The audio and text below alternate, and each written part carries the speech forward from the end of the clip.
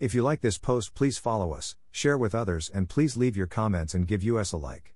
From Pastor Chris White, we trust the Holy Spirit is doing His work in your hearts. The Lord bless you all. Have a beautiful, joyful day. Que el Señor los bendiga. For more information about us and this topic, click here, diningwithjesus.net. Please follow us and share with others. Translate this site into your preferred language. Look for our Google Translator in our homepage, diningwithjesus.net. Traduce este sitio en tu idioma preferido. Busca nuestro traductor de Google en nuestra página de inicio va, diningwithjesus.net. When King David was about to die, he gave his son Solomon the following advice: do what the Lord your God commands and follow his teachings.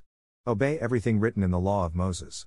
Then you will be a success, no matter what you do or where you go. 1 Kings 2:3.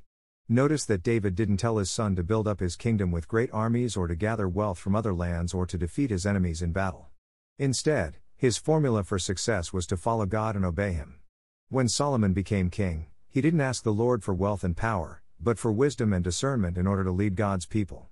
God was pleased by this request and granted it, giving Solomon a wise and understanding heart, more than any man had ever had before.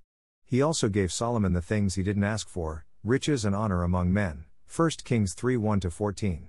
Solomon took his father's advice to heart, at least for most of his reign, and reflected on it in his writing in Proverbs: My son, do not forget my teaching, but let your heart keep my commandments, for length of days and years of life and peace they will add to you. Let not steadfast love and faithfulness forsake you, bind them around your neck, write them on the tablet of your heart. So you will find favor and good success in the sight of God and man. Proverbs 3:1-4. Jesus reiterated this teaching in the New Testament when he declared which is the greatest commandment: love the Lord your God with all your heart and with all your soul and with all your mind and with all your strength. The second is this: love your neighbor as yourself.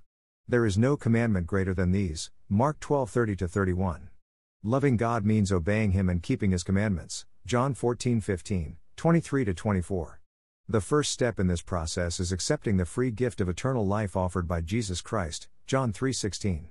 This is the beginning of true biblical success. When the gift is received, transformation begins.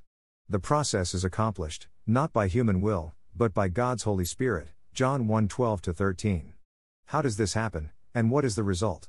It happens first through trusting the Lord and obeying Him. As we obey Him, He transforms us, giving us a completely new nature. 2 Corinthians 5:17. As we go through trouble and hard times, which the Bible calls trials, we are able to endure with great peace and direction, and we begin to understand that God uses those very trials to strengthen our inner person. John 16:33, James 1:2. In other words, trouble in life does not cause us to fail, but to walk through trouble with God's grace and wisdom. By obeying God, we gain freedom from the curses of this world: hate, jealousy, addictions, confusion, inferiority complexes, anger, bitterness, unforgiveness, selfishness, and more. In addition, followers of Christ, Christians, possess and display the fruit of the Spirit of God who resides in their hearts: love, joy, peace, patience, goodness, kindness, gentleness, faithfulness, and self-control. Galatians 5:22-23. We have at our disposal knowledge to know what to do and where to turn. Proverbs 3:5-6, unhindered amounts of wisdom. James 1:5, and the peace that passes understanding. Philippians 4:7. As we grow and mature in Christ, we begin to think not only of ourselves but of others. Our greatest joy becomes what we can do for others and give to others, and how we can help them grow and prosper spiritually. This is true success, because a person can have all the power, money, popularity, and prestige the world has to offer, but, if his soul is empty and bitter, worldly success is really failure. What good will it be for a man if he gains the whole world, yet forfeits his soul? Or what can a man give in exchange for his soul? Matthew 16:26. One last word on biblical success.